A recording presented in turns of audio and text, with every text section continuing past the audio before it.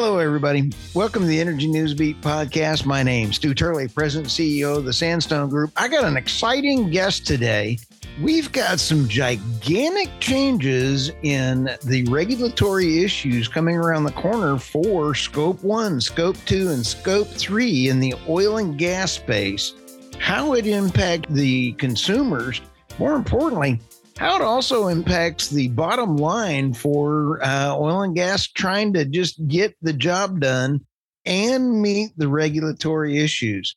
I've got Carlina Ortega, and she is with Milestone Environmental Services. And I mean, we have a fantastic discussion. Just sit back and enjoy. And then I'll have all of her contact information in the show notes. Thank you all very much. Carlina, hey, welcome to the podcast. Thank you so much, Stu. It's a pleasure to join you today. Oh, I'll tell you what, you're a VP of sustainability. And I don't know, after our little chit chat before we got started, that truly describes what you're doing. And I'm pretty excited to visit with you about what you guys are doing. Yes, thank you.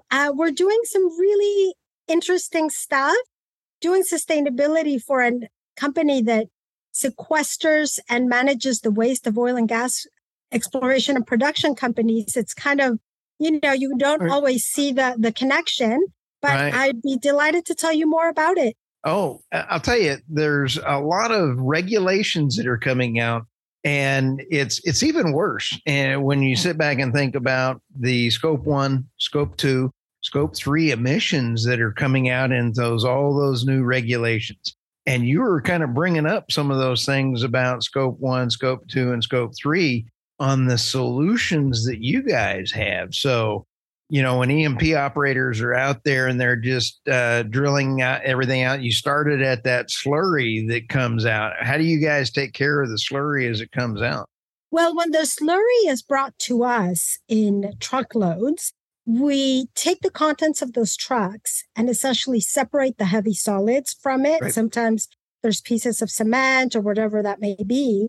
And then we take it to our re-injection wells. And essentially we re-inject the slurry deep, deep underground, way below the watershed. Right. So that it is stored there permanently. Okay. That slurry is really heavy in hydrocarbons. So if the slurry were not re-injected, what a lot of operators are legally allowed to do in Texas is to spread it on ground, on land. They spread it very, very thinly on land, and it's left there essentially to turn into greenhouse gas emissions. So what we provide is a pretty cost-effective and environmentally responsible alternative to manage that waste. Now, it's super cool. It's a proprietary technology. So Milestone is the only one using that technology to re-inject that slurry. And what we've also done, this is where the sustainability side of it also comes in, is we've developed some methodology to understand exactly how much carbon or carbon equivalent metric tons there is in that slurry. So what that means is that we are able to tell all of our customers exactly how many metric tons of carbon equivalent we have sequestered from their waste. Wow. You see, and that is where Scope 3 comes into place. So I don't know how much you know about, Scope 1, 2, and 3, but Scope 3 is really, really difficult to account for many companies. It's all of your indirect greenhouse gas emissions, and it can be pretty, a very daunting task for many companies, especially in oil and gas, to account for them. In Scope 3, there are a lot of different categories, and one of those categories is waste management. So if you are an oil and gas producer, and you manage your waste on site, on your site, it's a Scope 1 emission. Right. But if you send it to somebody like Milestone, it becomes a Scope 3 emission. because it's being dealt with by somebody else, right? So by Milestone. Right. And your whole carbon accounting, if you're not managing your waste on site and you send it to somebody else, you move those emissions from your scope 1 to your scope 3. Okay. Where this is interesting too is that unfortunately not all oil and gas companies are actually even measuring that waste in their scope 1 emissions. No, they're not. So when they bring their waste to us, we're able to tell them exactly how much carbon we sequestered from their waste. And they're able to account for it in their carbon accounting. And the reason that this becomes really important is because you may have seen a lot of the oil and gas majors, right, and some of the large independents have committed to a net zero barrel of oil. Right. Meaning, that the emissions that are created from producing a barrel of oil will be net zero. Right. So in that whole production life cycle, waste management plays an important role. Oh, yeah. You can't produce oil and gas if you don't have waste. And if you don't deal with your waste in a way that sequesters the carbon, you can't count it as a zero. Okay, this is huge from about 16 different things. And Yes. when I'm sitting here thinking about all these other things going on, and Michael Tanner and I, my other co-host, we do deal evaluations in oil and gas. And we use what's called combo curve in looking at the offset wells as we take a look at the royalties and what's the cash flow coming out of these wells. And then combo carbon is another one of those, and it's in their best interest to be able to because if you don't have accountability and you can't tell what kind of carbon that you're actually capturing, you're going to be toast on these regulatory issues. The rules that came out, methane fee will be $900 per ton that you're going to be over the limit that you're on as an EMP operator, and it'll rise to $1,200 per ton in 2025. That's going to be a lot of money to those EMP operators. Now, let me ask a question on this one, because the in the downstream area, I may be under the misunderstanding, and I went to Oklahoma State, so you have to guide me a little bit here. The scope 1 is what you're directly responsible for as you're pulling it out of the ground. Yes. I thought scope 2 would be like getting it to the midstream or getting the product into like in downstream. Scope 3 is from in my understanding, I could be wrong, that it's the end user or the car that they're now going to start trying to charge that back to the EMP operator. So maybe I'm a little confused on how that goes, but what you're talking about is huge, because if you're still getting to the scope 3 at where you're getting the slurry fixed, that's huge. And so maybe we can figure out after the thing and look at the notes, because if that is a different path for the waste. So if the product goes to downstream and then it gets into, the refineries, and then it goes to the car, I had no idea how they were going to try to figure out the scope 3 for the refineries and how it gets impacted back to the EMP operator. Yeah. Does that make sense? Well, yes, it does. So there's a few things that we can kind of piece apart here. Okay, cool. That each scope 1, 2, and 3 have different categories according to the greenhouse gas protocol that kind of created all this framework, right? Right. So you are absolutely correct. Scope 1 is the direct emissions, those emissions that EMP producers are responsible for. Right. If they choose to manage their waste on site, however that may be, they account it as scope 1 emissions, the emissions related to their waste. But they got to have accountability there. Of course, they have to have accountability. Right. Measuring data. Yes. Right. Yes. Okay, cool. Yes. Now, the challenge is that for many of them, that when they set zero goals, they are measuring those goals, or when they have commitments to reduce greenhouse gas emissions, scope 1 emissions by a certain percentage, right. they usually do it against a baseline. So they're saying, for example, we're going to reduce emissions in 2040 by 50%, right, against 2008, a 2008 baseline, right? So that is what they're using to get to that percentage reduction. Right. But many did not account for their waste in their baseline.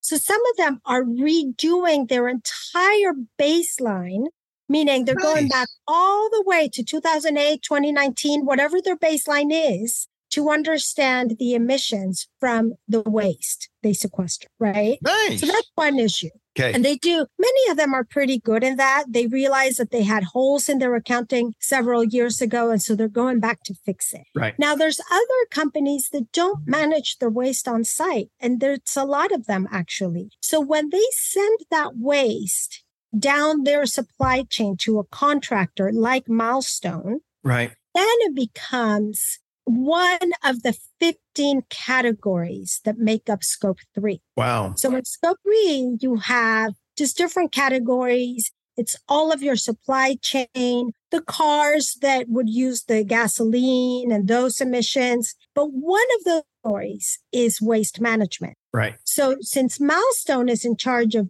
managing that waste for many companies, right, and we are able to tell them exactly how many carbon equivalent metric tons we sequester for them. Wow. We are essentially giving them that data. I don't know if you've heard a lot of EMP producers say, we can't be made responsible for scope 3 emissions because it is really hard to account for. Yes. Well, what Milestone is doing for them is saying, I think you were in the same meetings that I was in. You see, I've heard it. I've been around this industry for many years, but this is what Milestone does, is we are allowing them to say, yes, it may be very difficult to account for some of the categories in scope 3.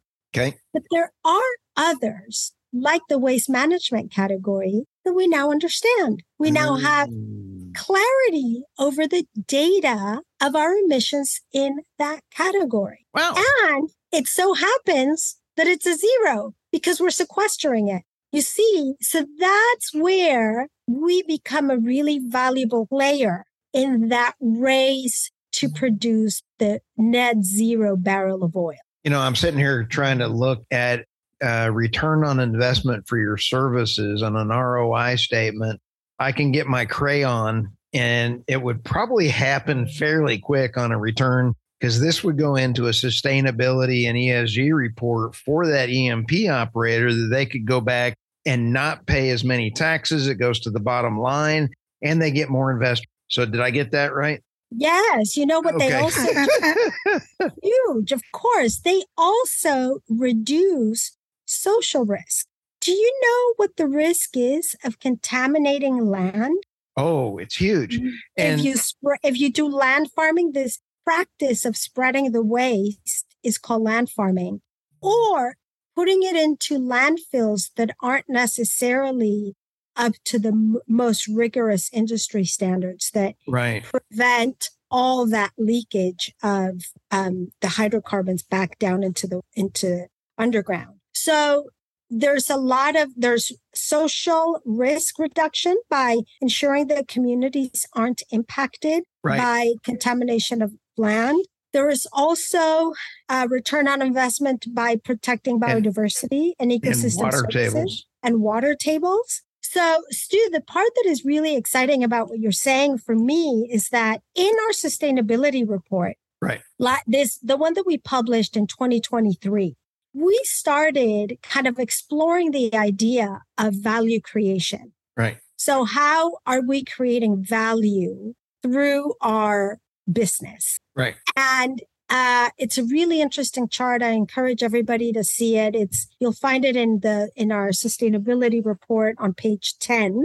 You can tell that I know the report well, but what we're doing this coming year in 2024 is we are going to publish, and obviously we're working on it right now, but we're going to publish a lot more specific data on how much value we are creating. We're going to try to value, like put dollar signs on that value. And so hopefully we'll be able to have a nice conversation on exactly how much sustainable return on investment we are creating through our practices. So it's really exciting. It's something that will be new to us and relatively new in the oil and gas industry. I haven't really seen anybody else do it.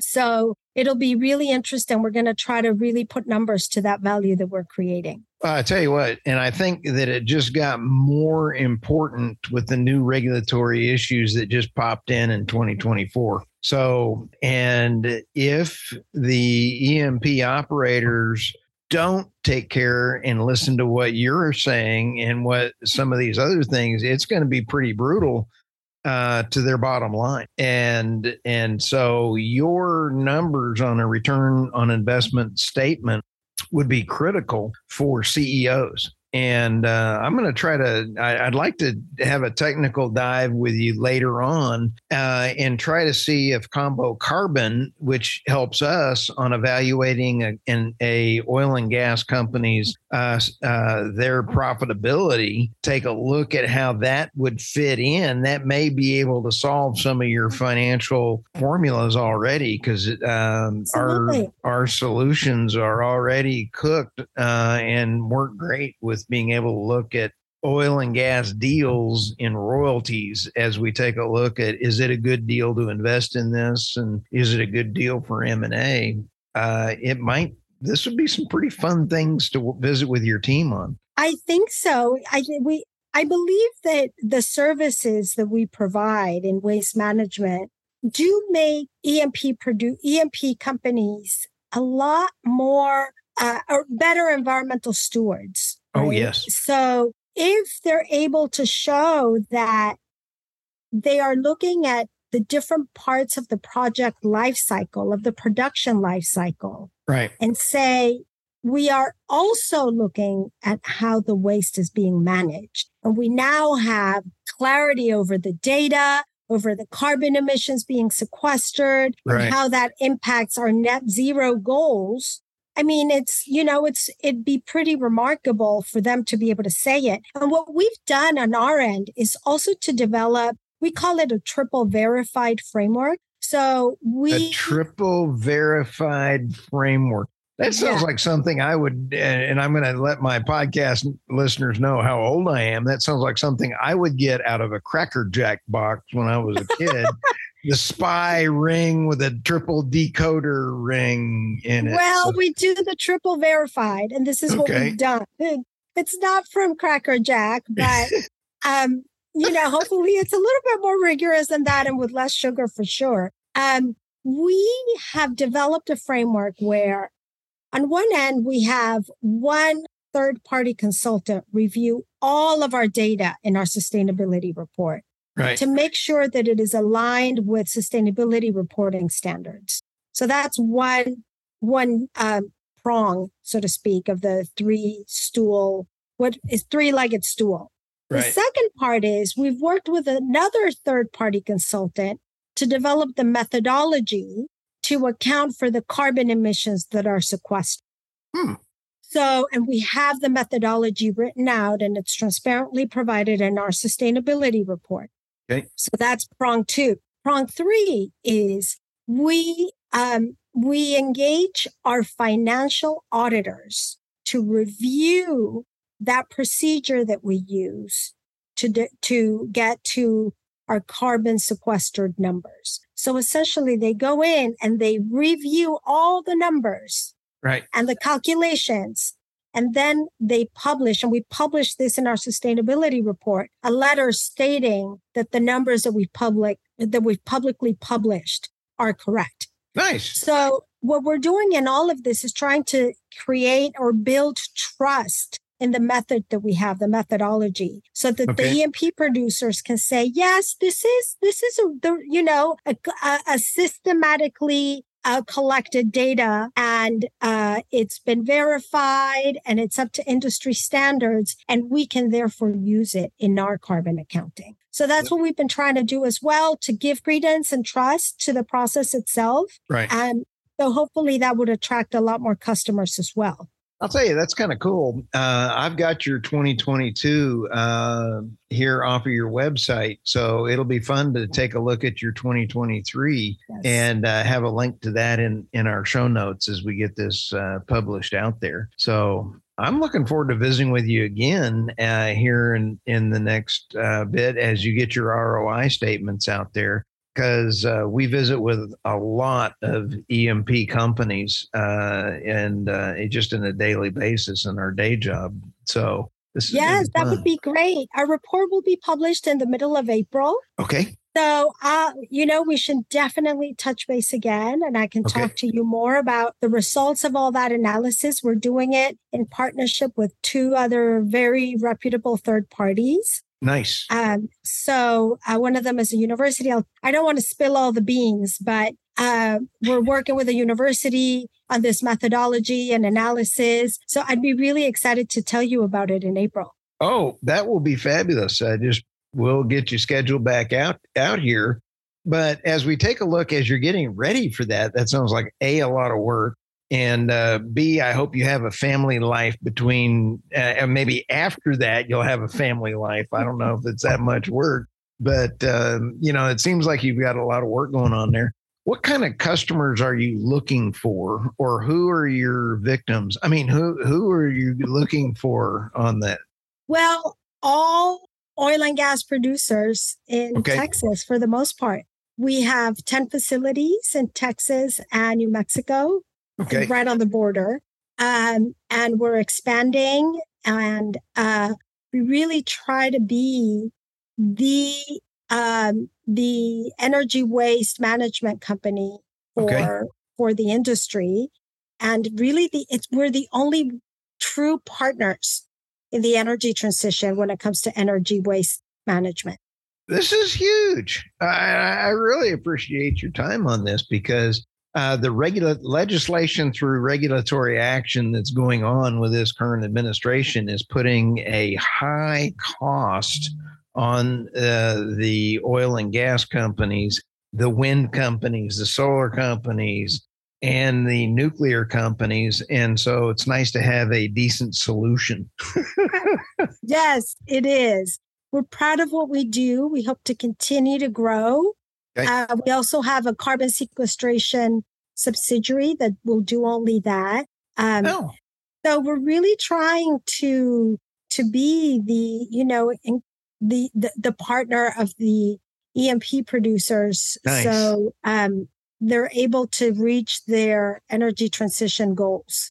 Cool. For your customers that are your target customers that may have been listening to this, so you're in the Permian, and that would be are you in the Eagle Ford and several of the others? Are you in the Haynesville as well? Yes, we are. You can see all of our 10 locations in Texas on our website. Great. But yes, we are. We are in all of those, in the Delaware Basin as well. Cool. And they're essentially, for those who haven't seen one of our facilities, they essentially look like gas stations. So the trucks come in, and we have like different islands where they go in, and that's where the truckloads are emptied and cleaned and all of that. And then obviously the part that doesn't look like a gas station is where we separate the solids and do a different like triage kind of system of the slurry. And then very close by, we have the reinjection well right there. So the waste doesn't travel far at all. We're talking, a few yards. Right. And the well is right there, and that's where it's reinjected. So if it looks like a gas station, do you get many people coming in for some, no, Cokes and chips? We're not Buc-ee's. No, we're not Buc-ee's. So yeah, no, it kind of looks like it, but we don't have, a little convenience store and all that. That would be fun, but no, we're not in that business. Oh no, that saves money. I mean, you got to save money in this day and age. How do people reach out to you on your LinkedIn and the website, right? Yes, the best way to reach me specifically is on LinkedIn, on our website as well. Okay. And for just a better descriptor of our services, I invite everybody to look at our website and any inquiries or anything to direct them through there as well. Sounds fantastic. Thank you so much for stopping by the podcast today. We'll talk to you again soon. Stu. Thank you so much for having me. I'm very grateful, and I look forward to speaking to you soon.